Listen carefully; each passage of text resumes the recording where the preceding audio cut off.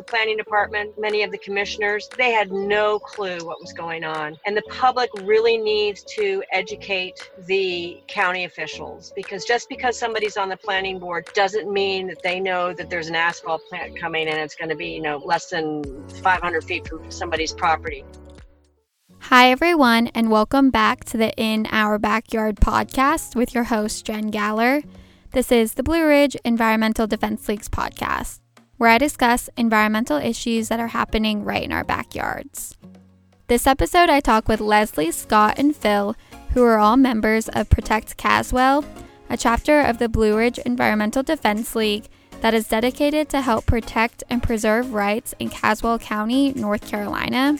They are fighting Carolina Sunrock LLC, a company that plans to run 3 large hot mix asphalt plants, producing over 2.5 million tons of asphalt per year, plus 3 truck mix cement plants, 2 stone crushers, and 3 power generators at 3 separate sites within 10 miles of each other in their community of Caswell County, North Carolina. Asphalt plants are sources of air pollution that may emit significant levels of both particulate matter and gaseous volatile organic compounds, VOCs, and these pollutants are considered to be dangerous to human health. One action that the Protect Caswell chapter has made is a formal request to the Board of Commissioners for a comprehensive review of existing and proposed paving industry permits in the Prospect Hill and Anderson communities. They said, "We submit to you this request for a multiple source review. We believe the draft permits are fatally flawed because they fail to protect public health." They concluded with, "We just want all these smokestacks looked at together because they all emit toxic air pollution." With Leslie, Scott, and Phil, we discuss how they got started as a chapter, how they informed their county commissioners about these industries coming in, actions they're taking, flaws they found in the asphalt plant permits, and how others can help. To contact and connect with the Protect Caswell chapter will be in the show notes below, and I hope you enjoyed the episode. Hi, everyone. I'm with Leslie, Scott, and Phil, who are all members of Protect Caswell, which is a chapter of the Blue Ridge Environmental Defense League. So just starting out, what's going on in your community of Caswell County in North Carolina? First of all, let's tell everyone where Caswell County is, because that's one of the number one questions. We're in the Piedmont region of North Carolina, and we're on the state line, and we're right below Danville, Virginia.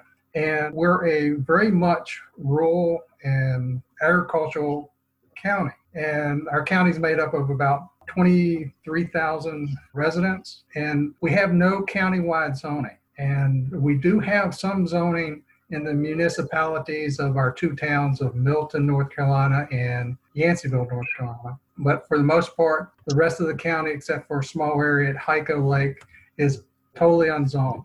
And that's in very much contrast to the surrounding counties, where most of the surrounding counties have zoning or have a heavy industrial impact ordinance that helps to protect them from polluting industries, or at least their zone so that they can properly place those industries within their county. We don't have such a ordinance, zoning or high impact at this point. So I think that is one of the reasons a company has come into our county, is because we didn't have zoning. And one particular company came in rather in force with one asphalt plant initially, asked our county if we had a zoning. Our county said no, so they went at the state level to apply for their permit for their asphalt plant, and basically took it out of the purview of our county, out of sight of our county, and was awarded the air permit from the state. And then a year later, they came back and said, okay, we're going to put in 2 more asphalt plants and a very large quarry. And that's when the public became aware of it and started to come together in our communities, 2 primary communities in Anderson and Prospect Hill, and started joining together to find out what's going on and how it would affect them. And we held several community meetings at Roritan Building and American Legion Building. And we started going to the commissioners' meetings and things like that. And that all started, our awareness really began last year, I think around August, September timeframe. And that's where I think Leslie got initially involved. So I think this part of the story, I could probably turn it over to her to say what happened at that point and where we are today. I sure can. But it was 9/11 of all days. I had gotten a phone call from somebody who I'd never met, and she said that she had received a letter, a certified letter stating that there was going to be a meeting regarding a quarry and an asphalt plant. There was no notice in the newspaper. I live on a lake, and the headwaters of the lake are 862 feet away from the quarry boundary. So anyway, I had a list of people who lived on the lake. So I started sending out emails, and we got many of the folks to come to this meeting, which it was Sunrock's Army and some county officials and a few citizens that were totally distraught and confused and blindsided. They had their lawyers there, and the people wanted to ask questions, and they wouldn't let us ask questions unless we went up to the individual presenters and asked individual questions, because they wanted to manage the crowd and manage the questions. We immediately after the meeting said, we need to stop this, and so we started an email list, and one of our members went off and bought signs, and we went and put signs up and went door to door. And just like every other Brettel nonprofit, it was grassroots, door to door, and people were totally in the dark. When they presented this to us, they started off and they said, we want to share with you this exciting news. Our new Southwestern headquarters are going to be at 62 in Anderson. And it was their first sentence, and it was their first slide, and nobody really was paying attention to it. And then they went on to say that they had a 600-acre quarry and all the other things that go with that. And it wasn't put in the newspapers. So Anderson was clueless. We tried to get it out on Facebook. We tried to talk about it at the commissioners' meeting so that the editor of the newspaper would write about it. And it just kept getting dropped. And finally, Thanksgiving time, somebody learned about it. And so Anderson lit up. But this has always been, the citizens have been in the dark. They never posted signs to say that there was going to be a hearing, so that they got their hands slapped and the clock stopped. But in the meantime, the citizens were clueless. And I can say that's where it started. And Anderson got on board, and then we got more people involved. It was good that we had two different communities in two different parts of the county, so that the rest of the county started listening, because it's a 427 square mile county, and the people on the northwestern part of the county do not care about what's going on in the southeastern part of the county. So having two townships involved was an eye-opener for the rest of the county. Yeah, that was great. And so it sounds like after you all heard about the asphalt plants coming, you all took action pretty quickly. Do you think if there was countywide zoning, do you think that they still would have came to your county? Or do you Absolutely not. The reason for that is because we have no road projects in our county, none. And there's not a real reason for them to be here, other than that they thought it was going to be easy for them to come into our county and do this and be able to use the quarry for their rocks, for their asphalt plants, and then be able to truck it south. And I think with zoning, they would not have had much of a chance to come into our county. Well, and the location that they picked, they prefaced it with originally saying that they were most excited about the sand. Not much sand available west of 95, and you need sand for concrete and asphalt. So their plan was to, spend 5 years scraping the sand off the rock. And not all parts of the county have this sand. So if the southeastern part of Caswell County was zoned agricultural residential, they would not have been able to pick this site for its sand. And Jen, let me add something just to tie into Leslie's story. So she was talking about Anderson got involved around Thanksgiving, and that's exactly right. We were having a gathering at Thanksgiving, and my uncle mentioned that he had heard about an asphalt plant coming to the Anderson community. And so my wife shared that information with one of her friends, and they became very active in trying to find out more information and started having community meetings. And then along with that, early in 2020, I had a brother-in-law who came and visited, and he is very knowledgeable about the permitting process. And so that's kind of when I got involved, because I started trying to understand, how does this permitting process work and what is the timeline for all of this? And I think that's one of the most difficult things for people to do, is get a big picture on what's going on everyone's confused and no one really understands what the timeline is. And that is used to the advantage of the large companies because they know how to maneuver, the process. But as individuals, we've never been exposed to this and it becomes very complicated. So having someone who could really explain that to us was essential. So anyone who gets into this situation, I think the best thing to do is really step back for a moment before you start digging too deep and just understand the big picture of the process. And then you can start focusing your attention based on where things are in the timeline. And so that was very helpful to us. And then we were able to have community meetings and start sharing information with people where we could show them timelines and say, this is what's happening and this is what's going to happen next. And this is where you can help. And that, along with letter writing campaigns and starting to put pressure at the county level and the county government. So all of those things come together, but really understanding what's going on is really important because if not, you start, but you don't really understand the big picture and you waste too much time, whacking at weeds when you need to be somewhere else.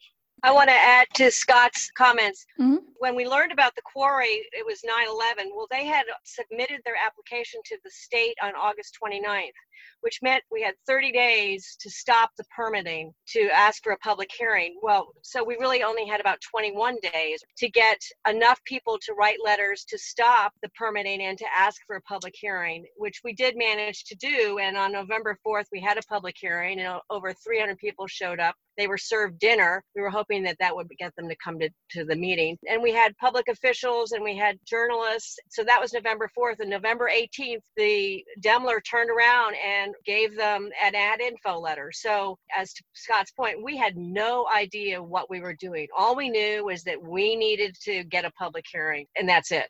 That was the only thing that we understood. So now we know more. And it's true, you can spend a lot of time whacking at weeds if you don't know what you're doing. Yeah. But to add to both Scott's and Leslie's, looking at who would come and look at this podcast, more than likely it's going to be other counties who are in our same position who want to know how they can fight an asphalt plant or how they can fight a quarry.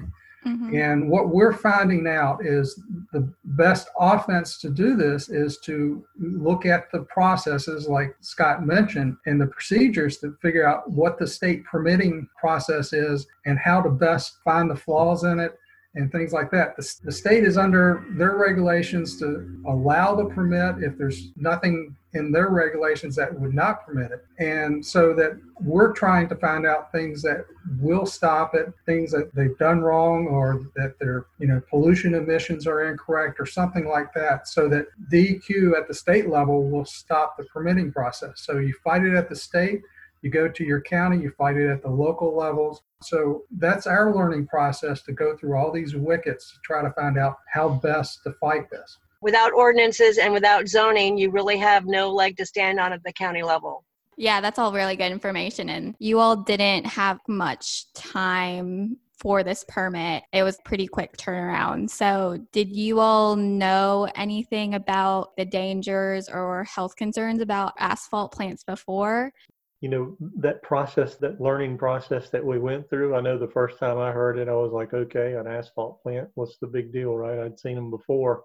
Mm-hmm. We have to have asphalt plants to pave roads. But as I was exposed to more information, through the information Phil had gathered and also through, the information that I was getting from other folks in the community, I started saying, okay, this actually is a big deal and we need to be aware of it. And obviously, as you become more and more aware of the health issues associated with the emissions, when things start to open your eyes about this is not just a normal business that's going to locate down the road here.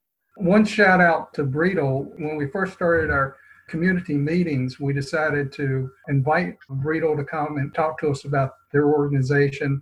And afterwards, we voted to join. And the resources that they provided us, as well as the information, have been tremendous to help us in our fight. And I think we're very glad that we joined and that we hope that we've proven a good chapter to them. Yeah, definitely. Jen, I'll add to what Phil said. I think, we went through this process of having different organizations and law firms come and speak to the group. And in that process, we were also trying to brainstorm and find different ways to attack the situation. And so I think in the end, when you look back on it, what you're trying to do is brainstorm different ideas based on what your community has, and then try to find ways to organize committees to go and investigate those. So, for example, the health issues associated with, the emissions, who would like to investigate that and do some research and then come back and present that so everyone can be aware. That's much better than each individual trying to go off and try to research it themselves. And then, we also ran across here in Anderson a situation where the proposed asphalt plant was going to be located right beside of a residential area that was predominantly African American.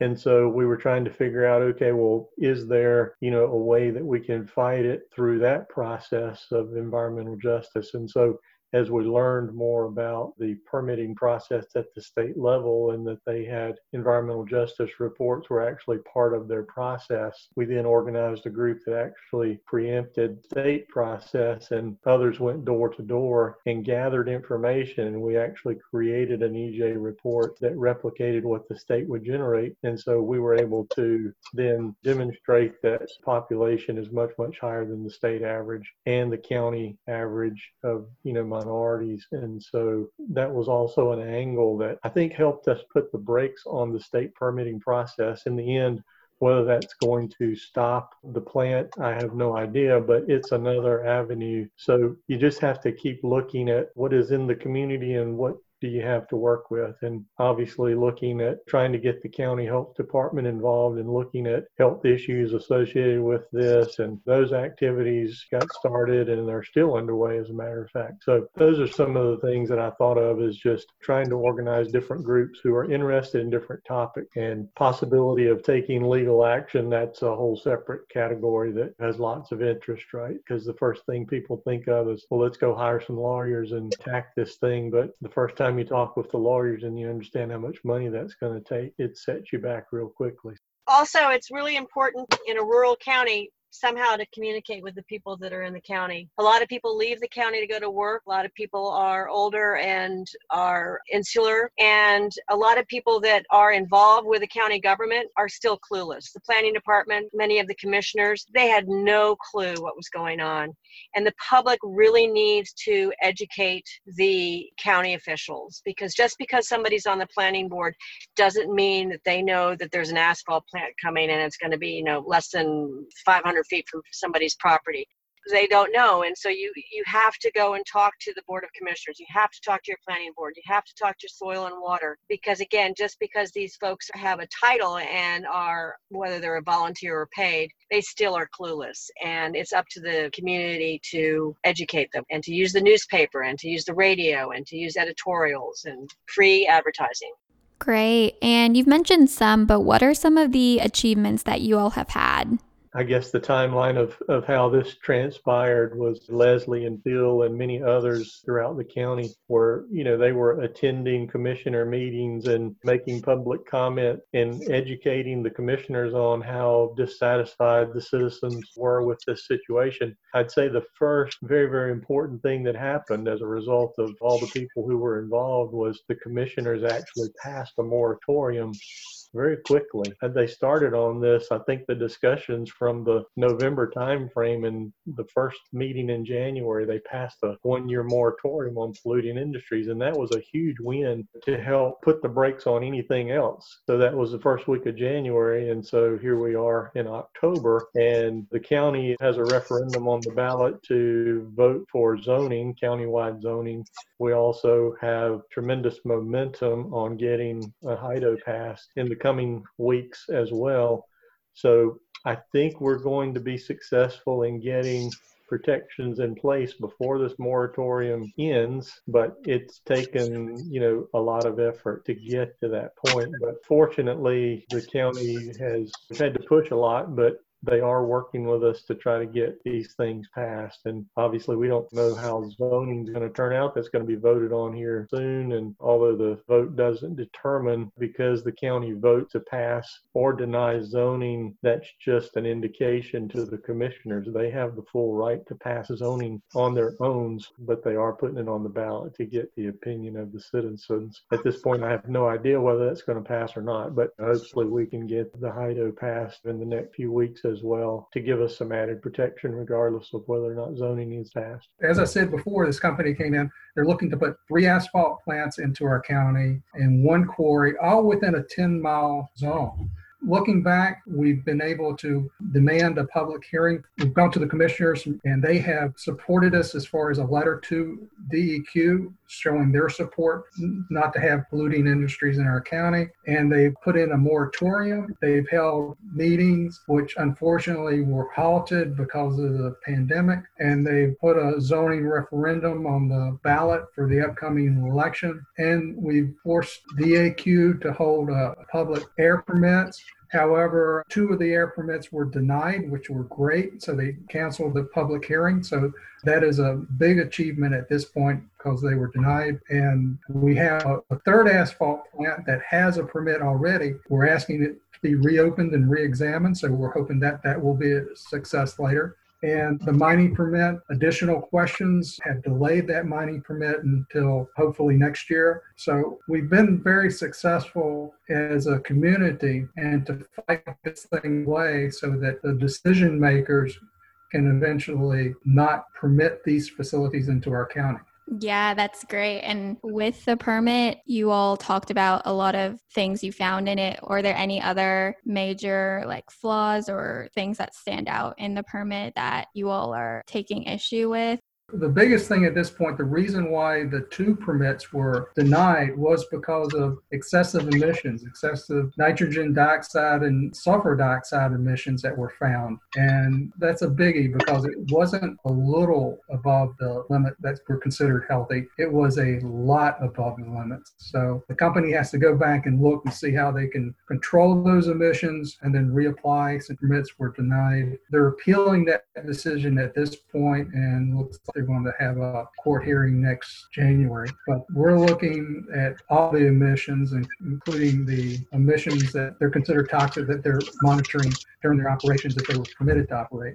Yeah. And then how close will these plants be from y'all's homes or of people that you know? Well, the quarry is 862 feet away from a drinking reservoir for the city of Roxborough, and it's 3 miles from my home. But there are not very many homes, but there are probably 70 homes that are within 2 miles of the quarry and asphalt plants. Yeah, and in the Prospect Hill area, there's a lot of homes that are within just a few hundred feet of the property line of where the quarry would be. Over in Anderson, there's a couple of homes that are within hundreds of feet as well of the property line of where these would be located. So very close proximity. And, if we are successful passing HIDO, any new facility such as this, there would be no way that they could get into the locations that they're currently being proposed. And then how are you all as the Protect Caswell chapter, how are you getting the community involved with taking action? You talked a little bit about letter writing and stuff like that.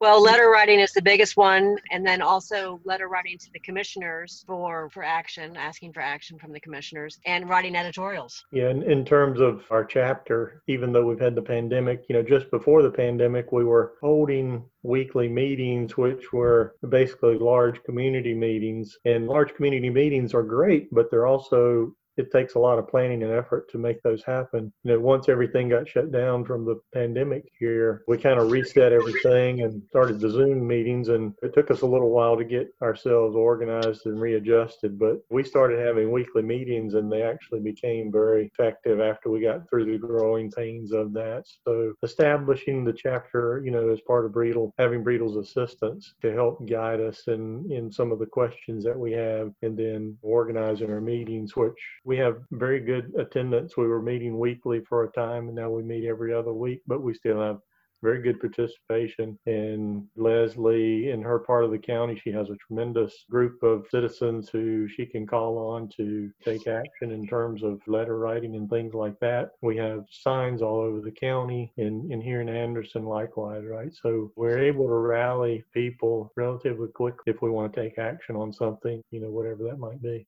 Great. Well, you guys answered a lot of my questions, but is there anything we didn't cover that you all want to talk about, or how other chapters could support you in this fight? Well, one of the things is that if another chapter has had a success that they feel like we should know about, please feel free to contact us. We've contacted another chapter about the success we've had with the 2 denied air permits. So I think that's the key, is to share information among the chapters, to share success stories so that something isn't overlooked in one fight or another. We need to change state legislature. A couple of years ago, the Builders Association passed a bill, and attached to that was the life of permit. So if a quarry comes in, it used to be, I think it was 10 or 15 years. And now when they get a permit, they can operate for as long as they want, until there's no rock left, without being re-permitted or without having to look at their permitting again. So getting the chapters together that need to change the legislation would be phenomenal. If we could change the laws or the statutes, that would be great. Okay, great. And then how can people contact or connect with you all and the chapter? They can go to our website at protectcaswell.org, and they can contact us through the site. There's a link for the admin and also for the quarry there. And hopefully we can keep that up to date and show them what's going on and the concerns that we have. So it's protectcaswell.org. There is a Facebook page called No Caswell Quarry, and that's where we put our publicity, our editorials that are in the paper, etc. Thank you so much to Leslie, Scott, and Phil for talking with me about the journey you have all had in your community of Caswell County. I'm going to link more information about the dangers of asphalt plants in residential areas, countywide zoning, and moratoriums on polluting industries. And if you're a county or community that has a proposed asphalt plant coming in or currently has one, feel free to reach out to the Protect Caswell group or Brettle as a whole. And tune in next Friday for a new episode, and have a good week, everyone.